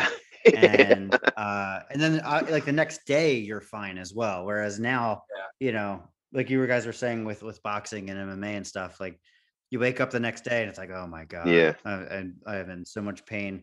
Back then it's not. And what I was trying to say is I'm starting to get into surfing. I bought all the equipment. All right, nice. Taken the lessons. I've taken the lessons. I live like 10 minutes from the beach, but I am nice. It's real nice. It's real nice, but I'm like the number one like noob. Like when I come walking up on the beach, people are like, okay, this is the biggest dork in the world. Fresh meat. Here's like, and the palest guy on planet Earth comes walking up compared to them. Every show you got to bring up that you live in sunny California. Real fucking nice. But that's the thing I worry about is sorry, let me finish real quick. That's the thing I worry about is and I've watched a few videos and it's actually it compares nicely with motocross and stuff that was big in the 80s. Surfing became huge. Kelly all Slater. the surfing, Kelly Slater was huge. So in like the 90s and stuff, there's these awesome videos that are still like useful and like you can watch them on YouTube and learn how to surf and all of that. Dude, that's awesome. Dude, that's fucking badass, Shake. I like that, man. I know. I'm really excited to do it. Fucking hanging 10, man. We'll see. And that's what my thing is. Rip a surf, bro. Until I get my first big injury, and then it'll be the end, and I'll just have this giant surfboard here to. You're a good swimmer, though. You're a good swimmer. Oh, I don't. That's no problem. But I think, it's like a motivation thing, getting out there. Dude, maybe I gotta hire a coach. Yeah, man. Wait, you're taking lessons or no? I did like how like if you're a tourist, you can go to a town and like get like a 1-day surf lesson. I've done that a couple of times, and then when I talk to the guys afterwards and I say like, hey, I fancy myself a guy with like good balance and I can pull this off. How do I do it by myself? And they said just go buy the cheapest biggest like foam board like that you can get, because they're super easy to learn on, and you're going to destroy it anyway. It's going to get all messed up. He's like, don't buy anything expensive because you're not ready for it yet. So that's my move is how much probably is, on Friday. If you don't mind, how much is the board? The one I got was like 250, maybe 250 bucks. 250 bucks? That's not bad. And that's a cheap one? That's a cheap one. Yeah. Yeah. Because when you get good, I bought a foam board, which is like a big, if you guys have ever done like stand-up paddle boarding, that's what you're on, is like a big boat of a Cadillac board. As long as you stay on top of it, like you'll never tip over. Like it'll just kind of guide you to the beach. Nice. But people who are really good get smaller boards that are made out of harder materials, and sometimes they're like custom made. Oh yeah. And they're like, also, if you flip over and you get your board coming back at you, it'll like bash you right in the face. So it's good to have a foam board where it won't hurt that bad. Nice, so man. we'll see. We'll see. I'll keep everyone up to date on that. Yeah, I want to see like what the workout is. That's pretty cool. Okay, so let's keep this moving though. So I want to keep it moving. Yeah. So let's get into some jobs. So Josh's dad had a very interesting job, and it's what we try to encompass here at the show, where we want to, like, I was driving around today and I'm looking at all these things. Like, I looked at a street sign that was painted green and white, right? Who the fuck made that sign? Who hung it up? Then I see some construction equipment and I'm like, who builds that? Who fucking repairs that? And then found out that today, Josh's dad used to work at a shop where they repaired and fixed like construction equipment. Right. So yeah, pretty cool. Right. Like Bobcats and things like that. So Josh is one of his first job. His dad worked at the shop, and Josh he was like the shop boy, right? Where he's like doing like the cleaning and the sweeping and like picking up and like helping with the small jobs but like he's also learning and seeing and like being around them too. So that was one of his first jobs. Josh, what in that kind of area? And I know since your dad worked there, you're probably there before. But like, what did you learn and what did you see and how'd you like that kind of job? Because that is a unique thing. Like something like we've all seen construction equipment, but like I couldn't tell you where it gets repaired or how it gets repaired or whatever. You know what I mean? So like that's something cool to know and to see. Like that's a job. Yeah. You know what I mean? Like just repairing that's a job. Not even like doing working with it. So go ahead, Josh. The environment, it was rough. I mean, there's just metal everywhere, you know what I mean? Really heavy shit that you have to have like a general awareness, which I learned really fast about. One, not getting in people's way because they're working, and two, it's a safety. Yeah, these guys are in a flow like anything else. Even in an office or even anywhere, there's a flow to the workplace, right? Like new people stand out like a sore thumb because they're not in the flow. You know what I mean? Like anything else. So when like I was first there, like I was klutzy, I was kind of like mousy almost. I was like, oh. You know what I mean? It felt like the first day when I walked in the gym, you know what I mean? Like, what the fuck am I doing here? You know what I mean? Like, but it's like, there was a job that had to be done. And I just was like, I need to do this, and this, like any other 14-year-old, you know what I mean? That's just like kind of half shit in his pants. And it's just like, okay, I got to do something or my dad's going to look bad. You know what I mean? To have that pressure, you know what I mean? But like just being around it. And it was like men in like the 90s, like late 90s and 2000s, like not like today, dude. Like the shit that flew around in there, it's like, it's a equipment shop, you know what I mean? So it's like it's even more rough than like a dealership or like a car, you know what I mean? Like so they would fuck with each other. They would bring firecrackers in the shop and screw with each other during the day, like like the boss was there, like shit, like crazy shit would go on, right? And it's like it's hot as balls. Like that's the one thing I remember, like being there, like just sweating my ass off, like I've never sweated before in my life, like, and realizing that my dad's been doing this shit every day for like, he was at that job for 18 years. And by that time, it must have been like 14. Jesus. And like, just thinking about that. And like, my dad was kind of miserable growing up, like at points, you know what I mean? Like, especially when he was about the age that I am now, a little bit older than me, maybe 5 or 6 years older than me. Like, I was kind of always wondering, like, why is my dad miserable? You know what I mean? And like, started working that environment, and like, wasn't exactly that it was just like, okay, like there was other factors, but I could see like, it's just like, this job is hard. Like, this is a really fun living. You know what I mean? Like, all day and like work on these machines, and they're covered in mud, and like the thing comes in, like you've got to clean, like we'd have giant excavators or like bulldozers. The bulldozers were always my favorite. Like, and one of my favorite memories, like growing up with my dad, is like being in there, right? And my dad's like, "Oh, this machine just got done. It just got painted. I got to put it in the lot." I'm like, "Okay." He's like, "You want to drive it?" I was like, "Hell yeah, I want to drive it." And the thing, like anything else, I was scared as hell of it, right? But I had an attraction to it, just like my dirt bike, just like fighting, just like anything else. It was just like, this thing scares the shit out of me, but there was something about it where it was like, there was like an allure there, you know what I mean? So like, get up on this thing and the diesel engine's running, the thing shaking like hell, you know what I mean? And like my dad's like, "All right, put your foot on the pedal," you know what I mean? Because it was, it locks one side track and it powers the opposite to turn. You know what I mean? So both are turning, then one locks to turn right, one locks to turn left. You know, so very simple. So use foot controls and like hydraulics to move them. So my dad would have me out there, and like, you know, a couple times he just got up and like let me drive and just kind of hanging on the thing or whatever. And he like, it's like he literally was like, "If you fuck this up, I'm gonna die."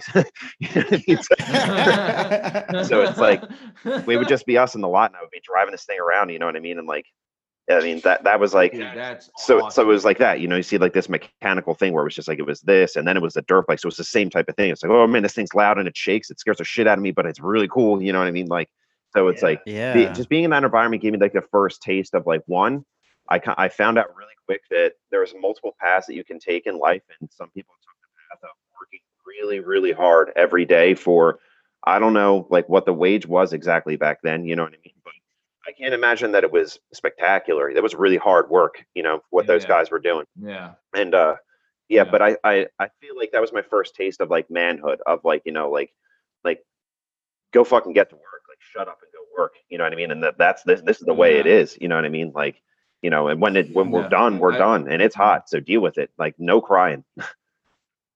Yeah, dude, honestly, that's a great lesson to learn, and that's good on your dad. But I think that's something, and Shakes brought it up too before, where like my parents were the same way, and I think Shakes were too, where they were just, at times they're just fucking miserable because of like their lot in life. Like they all worked blue collar jobs, like hard jobs, you know what I mean? And then had to come home to like some fucking pain in the ass kids, you know what I'm saying? Like, but like the fact that your dad was like, in a way, he's like, look, it like showing you like, do you want this for your life? Or do you want to fucking like stay and like go finish high school and get something and do something where you're not fucking wanting to you're busting your ass and killing yourself every day for this shit. Like, you know what I mean? Like get a job that where you can act like he's teaching you a lesson of like, look, there's consequences and there's things that you have to do as a man, right? Like this is your job as a man to be a provider and things like that. And like he's showing you like, look, there's different things you can do. And that, I think that's great on him that he did that, you know? And plus, as a little shithead kid, you fucking need those lessons. Oh, big time. Big time. Yeah. And Josh, you let us know if this happened to you on that job, but I have like really, really like bad memories of being a little shit like that. And some other adult screams at you or yells at you because you were doing something dangerous or whatever. I remember I was always hanging out like with sports with my older brothers.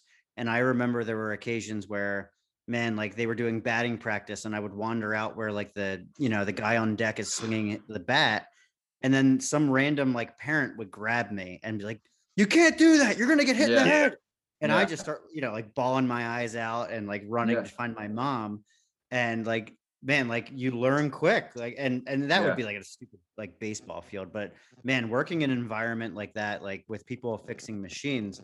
And answer me this question: so did they have to be like resourceful mechanics where like they didn't know exactly what kind of machine was going to be like they were working on, or did they have like a specialty? Like you said that you had excavators that came down the pike versus bulldozers.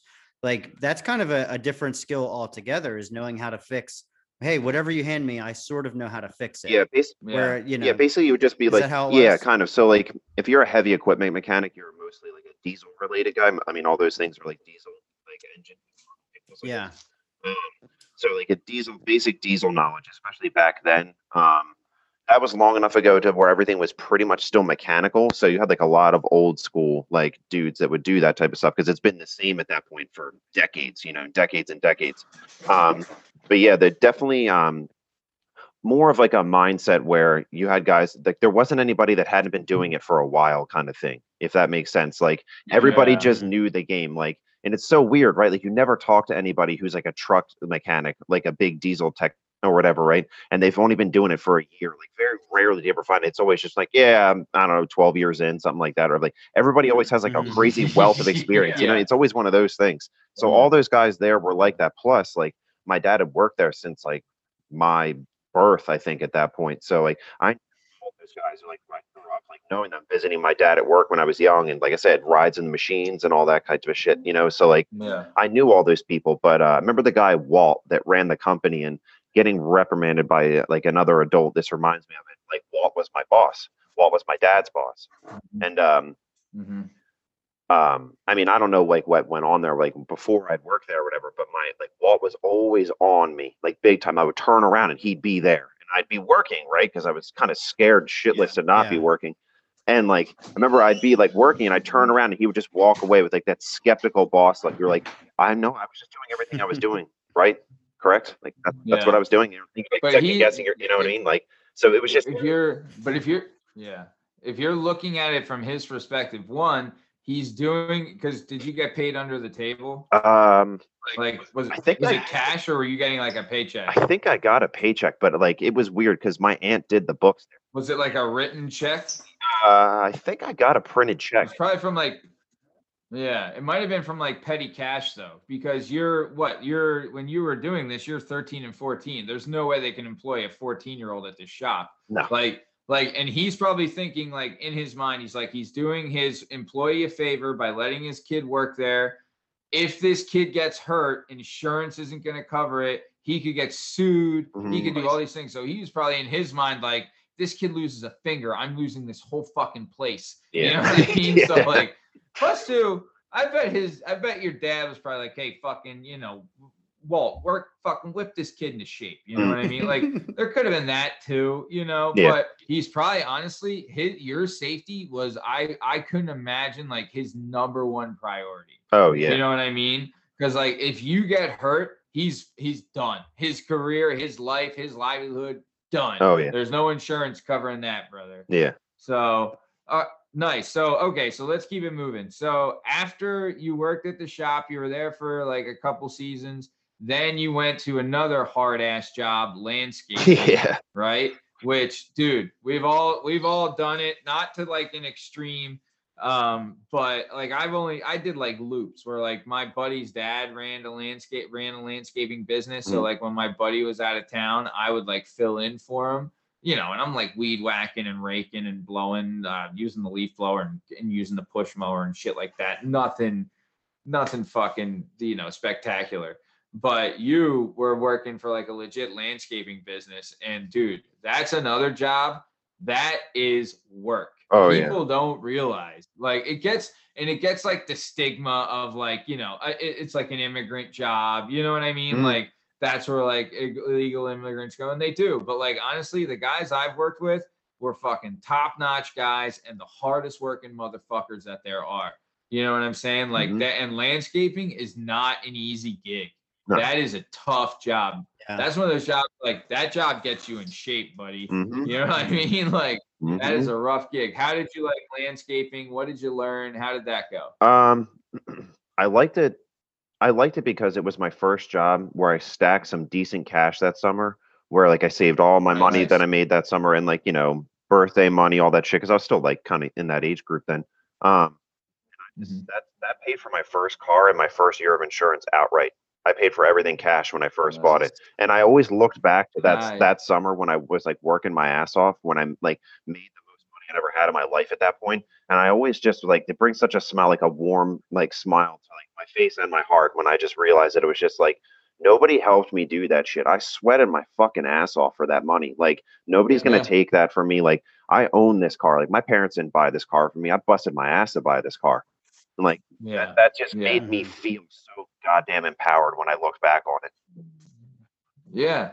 And plus too, like that's something too, like without you even knowing it, your dad taking you to the shop and learning those lessons, he's empowering you to have that mentality to be like, this is fucking mine. Like I earned this, like I worked for this, you know what I mean? And you got your own job and did your own thing where you were like, I'm going to fucking get my car and I'm going to get my shit right. Dude, that's impressive, man. Cause I had two cars. Two cars I had bought before I ever had a license.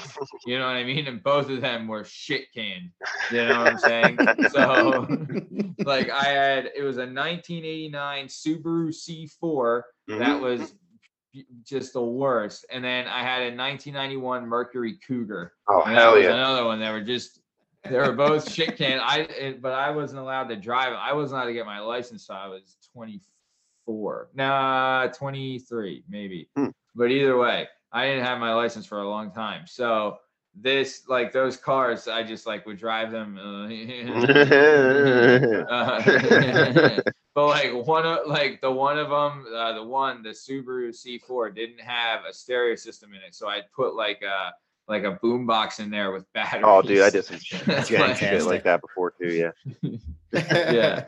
So and then the windshield wipers didn't work, so I would have to. It had a sunroof that opened one time and never closed again, and I used to have to do this with like a T-shirt over the front.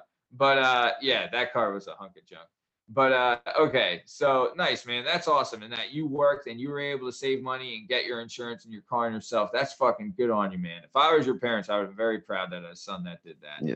But then after that, right, you're done landscaping. Then you worked at the mall, and you worked there for like a couple of years at a couple different shops, right? What was like everyone goes to the mall, but working at the mall must be like a unique thing. Like there are times that I've been to a mall like during a weekday, and it's like dead slow. But then you're there on like a Friday and a Saturday and on the weekend, and it's packed. Yeah. What is it like working at the mall? How did you find that? Because that's a unique experience. Well, back then, right, we're talking like when I first started working at the mall, I was 16, I think. I don't think I was 15. I don't think that's prime mall rat age. Oh, bro, brother. big time. Prime mall rat age. I was there every weekend regardless, right? So like I didn't care about like on the weekends, like Friday and Saturday nights. Hell yeah. It was awesome. I knew all my friends would be there.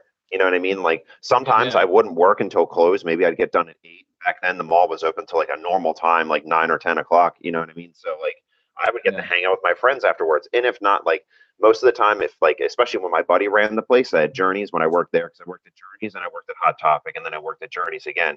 And it was the same thing. Like as long as all my responsibilities were done, I would just kind of wander around and just talk to people. And like when I worked at Hot Topic, I could put on whatever music I wanted because it was par for the course for that place. Oh. You know what I mean? So like I could do like whatever so like for me, man, like it was a pretty chill time. Like I never really was that irritated by, and it was super convenient because I lived, I think 3 miles from the mall at the time.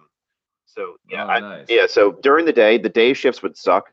The work was so easy though that I just like it didn't bother me. But dude, working especially Friday nights, man, it'd be like a summer night or something, and like a whole bunch of places would be packed, or it was the holidays. Holidays were great too because you'd always run into people that you hadn't seen in forever, or like you'd see people that like, yo, what's going on? Like so that like working at the mall was great. It was kind of like half of a party for me since most of my friends worked there. It was a good time, but I mean, it didn't really pay that well, but once again, I was just a kid, right? And I was making $7.50 an hour or whatever. So same thing, just saving all my money. You just want gas for your car and insurance and all that. Yeah. That's all you want, right? Oh yeah, big time. And like, I mean, I played in like multiple bands at that time, and so many of my friends did that, like would hang out at the mall, or they like were friends with people, like, so there was kind of like just a clique going on then, you know what I mean? So like, yeah, and I mean the food court was right there. I could eat whatever I want, so sure. It was just cake, man. It was cake for a 16. Yeah. It was air conditioned. I wasn't sweating my ass off anymore. Like it was freaking cake. Yeah.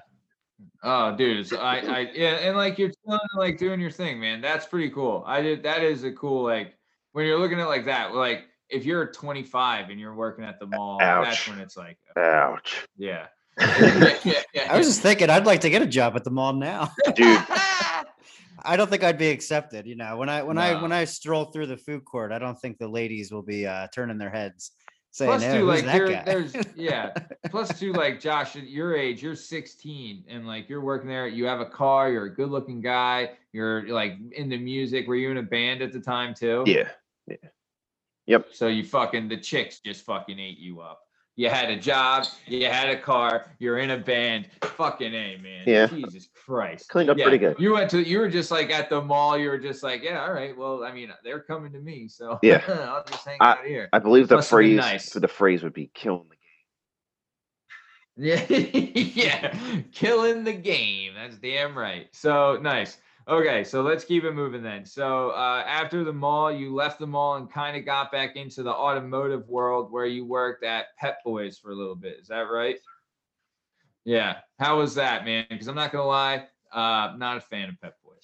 Now at this point in my life, neither am I. Avoid it like the plague. But especially since I still work on cars and stuff like that, I won't go there at all. But especially where the one I used to. Yeah. Believe it or not, 50% of the people still work there, and that was 13 years ago. So Jesus, it's one of those places, dude.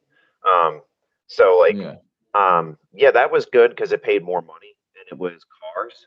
It wasn't as much fun as working at the mall. It paid a little. I think it paid like almost $1 more an hour, which like back then, like especially at that age, that's a lot of money. You know what I mean? So like, but I did. I worked more, and I worked like full like 8-hour shifts, 9-hour shifts sometimes, or if I had to cover or whatever. And there was more involved. Like I ran the cash register and all that different stuff, and like,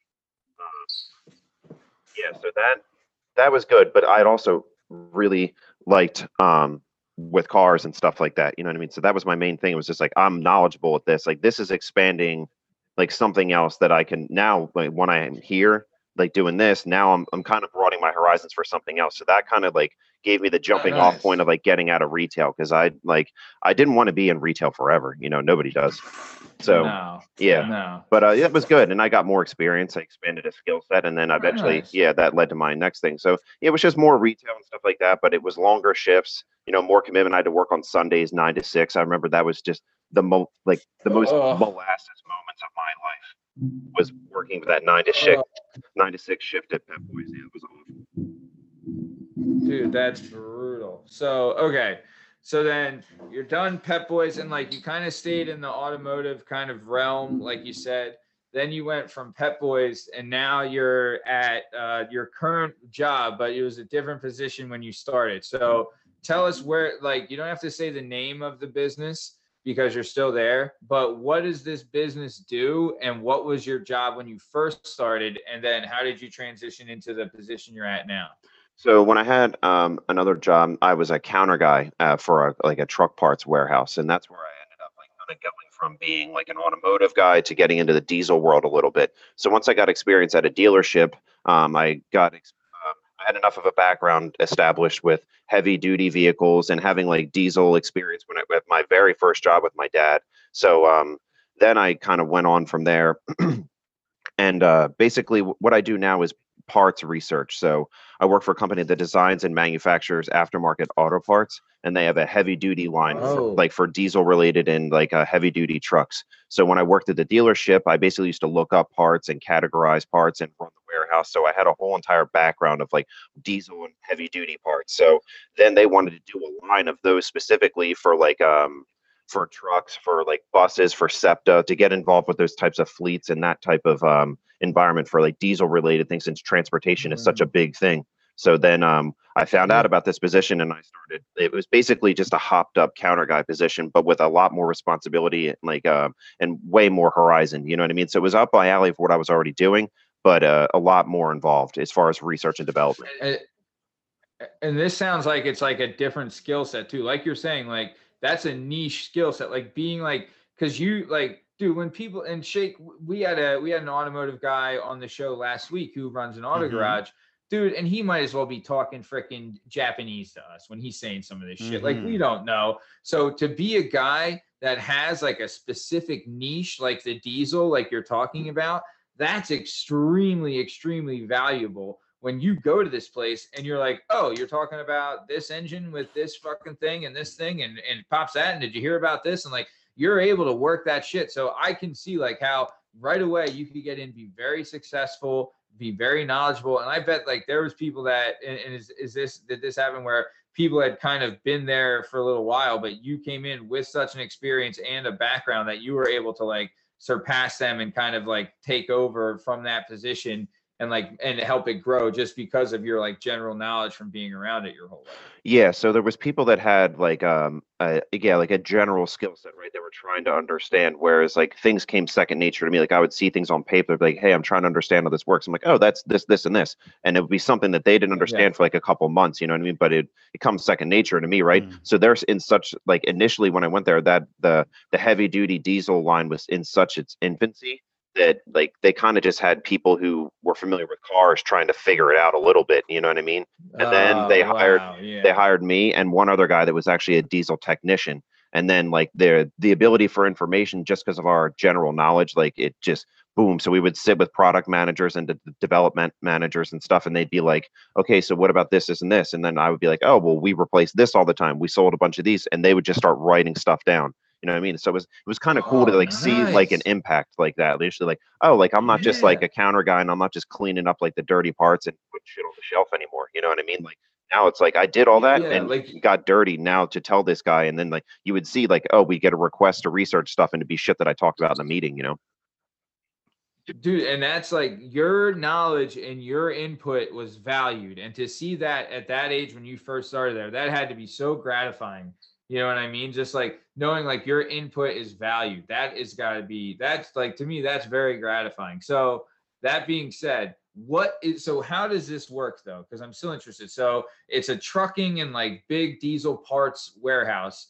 So say like someone comes in and they're like, look, my 18-wheeler freaking blew a gasket. I don't fucking know. And they're like, look, you got gaskets for 18-wheelers? What do I do here? Right. So do they like come in? Do they order it? Like, is it like the guy pulls up in his 18-wheeler with the blown gasket and is like, hey, it's parked out back. Here are the keys. Take care of it. Like, how does all of this work? Like, what does a customer want from you guys? And what do you give to the customers? So the job that I had that was to Pep Boys, there was the one in between where I worked at a dealership. So that's where I got like the guys would come into the counter and I started learning stuff because they'd have their truck outside and they'd come in there. So the job that I have now is for a different company. It's actually right down the street that I do like that. I'm part of like the bigger like R&D program that they do. But like basically I can answer the same thing, like two birds, one stone here.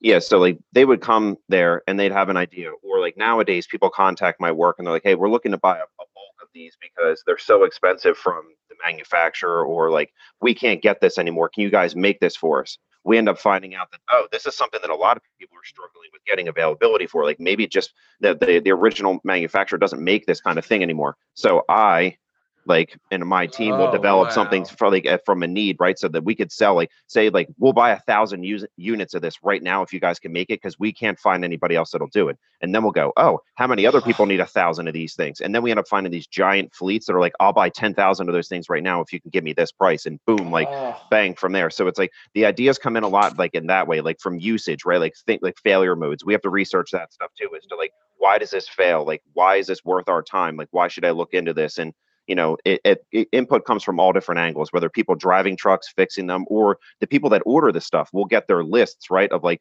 people that have part numbers in a computer, and they're like, we need this quantity of this, we need this quantity of that. And we look like, why are you guys buying 10,000 of these things a month? Like this part number, like, what is that? They're like, oh, it's these lights that fail all the time. Well, why do they fail? Like, oh, this stupid little thing cracks or whatever. We reverse engineer it or find a new way to make it, and boom, find one that doesn't have that failure mode anymore. And then we sell it to them. Oh, bro, dude, that is badass. So you're just like, dude, that's awesome. So you're kind of digging for things like, okay, they don't hey, so let's say, I'm just going to use, this is all the hypothetical. So Honda stopped manufacturing the gimmick, screw gimmick, whatever, right? So they stopped manufacturing that. We know a guy that makes them, that has them. People still need them because they break and need to be replaced. So you guys stock up. So when people come fucking knocking at the door, you're like, here you go. We got them. And this is how much they cost. And it doesn't fucking matter because you can't get them anywhere else. So and there you go. You know what I mean? So yeah, sort of. Yeah. Dude, so you guys are like, that's an ingenious idea because you're finding like a need and you're filling the need. So like you're basically just a solution problem solver, really. Yeah. Like you're searching for problems and finding the solutions in parts. Yeah. That's fascinating. Yeah. So like, Man, so one of the best ways that we ended up doing that though is just like we would find an idea and then we'd look to see how many we can get reports on how many vehicles of that like type are registered and on the road still. So then if they see like, yeah, there's 1.5 million vehicles that are in the used market right now that could use these parts, right? And this person's having this much trouble with them. Well, this is worth us doing because we could sell 1.5 million of these things hypothetically, right? Because there's this many vehicles still in operation, even though the make and model is 10 years old. People are going to fix that car. You know what I mean? That car might still be worth $10,000. Especially if it's like a Honda or whatever. Yeah. Like it's a car that can last for whatever, that can get 300,000 miles exactly or whatever it is. Yeah. Dude, that's insane. And you know what? That to me, that's like a very under observed like part of American ingenuity. You know, like and things are getting automated these days. Like I do work with all kinds of software development and stuff, and it's all about automation and making, you know, it's problem solving. Like it's a very glorified version of problem solving these days. And it's all about automating, but there's a part of like your job and what you're doing that would be incredibly difficult to automate. Like, you know, I'm sure you guys use a lot of technology, and I'm sure that you know, it would probably be impossible for you guys to do what you do without the use of technology. But at a certain point, a human being has to like turn their brain on and decide, oh, this is worth making. This is not worth making. You know, this is, you know, something that we can do very easily and make a huge profit off of it. And I think that that's like really, really cool. Is there like a lot of like automation and technology involved? Do you guys have like computer people that you work with that help you with this stuff? So yeah, I work through a computer like all day. You know, everything I do is on my computer. So I have like I have remote desktops that have catalogs from different manufacturers that you'd see at like a dealership that they'd like, yeah, I need your VIN to like look up this and this part, right, for your vehicle. So we have those types of catalogs available to us. So that's how we do our initial research to get an idea of what something fits, what it looks like why would this fail, you know what I mean, that type of thing. So they've tried multiple times because like our department has like 20 some people, and like the numbers people at my work, right, they look at a department like that, and like our department is typically, it's just an expense, right, because our department doesn't necessarily make money because we process all the information and then distribute it out to these other groups. So like they like money minded people see our department, they're like, this is just an expense, like what's going on here? And like normally they're straight money guys, so they don't understand this whole entire background of like how much automotive experience you have to have, right? And they go, well, can't we have like people in India do this, or like can't like we have a computer just scrape this whole entire thing of like whenever this part number is available? And it's just like, no, you can't do that. Like there's just certain things in life. You have to have like you have to have a like years of culmination of experience, right? Like one of the best examples I can give that Elon Musk even said this, which is great. He's like, where electric cars fail is like the human mindset. You have a trucker that does the same route across state from like here to California, like once a week, right? Maybe he drives there and back. He knows when he goes to this certain part of Iowa that if he doesn't see cows in this pasture when he drives past here, they're probably in the fucking road. The electric car doesn't know that. These automated cars don't know that kind of thing. So when this trucker is coming up, he sees there isn't cows in the pasture like there normally is. So he knows that there's probably cow or bison or something in the road. So he knows to slow down and look for it miles ahead of time. Whereas the electric car is going to have to depend solely upon the fact that it's programmed enough to not hit that fucking thing when you're in it, because it's going to be in the middle of the road. Whereas like the trucker looks over and sees, oh, not out to pasture today, must be in the road. Use caution. You know what I mean? So there's certain things like where you just have to have an instinct. And it's like computers can't do it. Like you need like there's an algorithm and a formula that's ingrained into you from years in the diesel industry and years around this type of stuff that can't be put into a computer, and it's a natural instinct. And that's awesome. That's fucking awesome that you're getting paid to like handle that and fix that. And they might write it off as an expense, but it's not, right? Your research makes them millions. Oh yeah, dude. Right? Like so they can take their expense and fucking wahoo it, you know? Well, the thing is like their algorithm the fucking money. Other companies have people that do what we do, but they don't have the resources and it's not as thorough, and they have to buy a lot of their data, whereas we create all of our own data by researching it ourselves. Other companies will buy data from people, and then the people that they're buying the data from talk to other companies and go, oh, well, what are they working on? What did they buy this? Oh, they must be trying to develop this, this, and this. We're working on something similar to that. So all these companies compete in the aftermarket industry to be there first, right? Because everybody wants to be first, and fucking winning is the best. So like you always want to win, right? So in that regard, whereas people, we don't buy our data, we create it. So people are always wondering, like, especially with the heavy duty diesel, like 18-wheeler, like semi truck related, it's extremely hard to get data for that stuff and to get the information that we have. So to go to these conferences, and the people that are on my team go there, and everybody looks at us and goes, how the fuck do you guys do that? Like, where did you get that from? And they ask to buy it all the time, and we won't sell it to them. But because even the head of our company will take people on the like tours, like manufacturers that are going to buy from us and stuff. They'll take them on tours, and they always come to our department and they say, this is the one thing that we have that nobody else has. We have a cataloging department with our own internal resources, all their own like research and development like to initiate our process. Nobody else has this. Like, that's you can't just have a computer scrape a catalog and get this. Yeah. I fucking love hearing that. Robots aren't fucking taking over from that fucking job. You know, like humans' instinct matters. Like, you know what I mean? Yes. Like the interaction matters. There's something you guys can create. And like, do you guys get like jazzed up when you're like, oh shit, look at this. The fucking thing's going down and we're the only place you can get them is here. And this is all that can happen. Let's fucking go press this. Let's go get, you know what I mean? Like when you get like a track on something, like you guys must be like, all right, let's fucking go. Let's feed the need. Like, let's get this teamwork kind of thing. Yeah. Right. Like that's kind of like, that's fucking, dude, every day you get to search for that. That's pretty fucking rad. Like, I'm not gonna lie. That's pretty cool. Yeah. I mean, when you walk past people in the hallway and like they say, like, you'll hear people talking about something, or somebody will like just point and be like, oh, hey man, how you doing? He's like, that idea you told me about, like that, we're getting that one going. That one's going. And like, we'd print a catalog like quarterly, right, of all of our HD stuff that we've been working on. And I would see some of my ideas printed in the catalog, and it's all stuff that I dealt with when I was at the dealership, whether it was like returns, like, you know, when you like replace the starter or the alternator on your car, you got to take the core back, like the old one, right?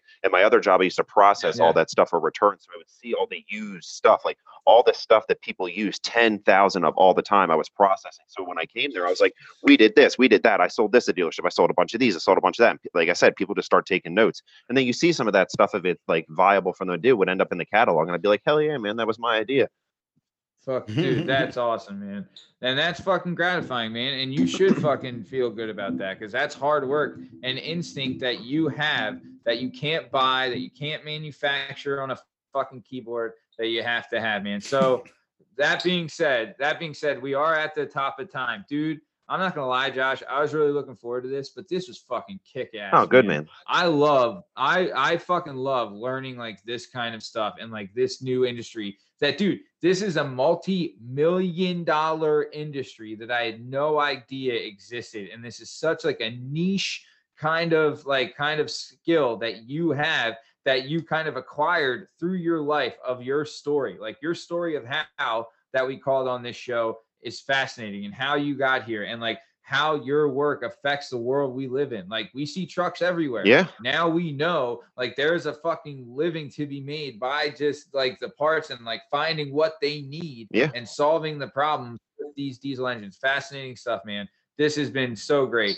But we do have to get to the end here. Shake, you got anything you want to say to the people?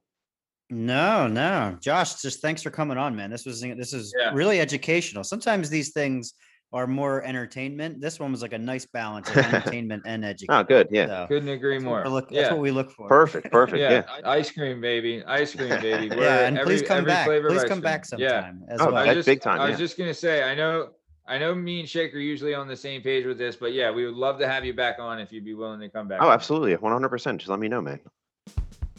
Awesome, man. Love to have you. So big thanks to Josh for coming on the show today. Thanks a lot, man. Thanks for having us. Anything you want to say to the dozens and dozens of Working Perspectives podcast fans before we take off? No, just big shout out to Coach Matt, man. He's always been there for me, and he's always helped me out, been honest with me when I needed to hear something, told me when I was like, you know, whether I was being a dickhead or something, you know, he's always let me know.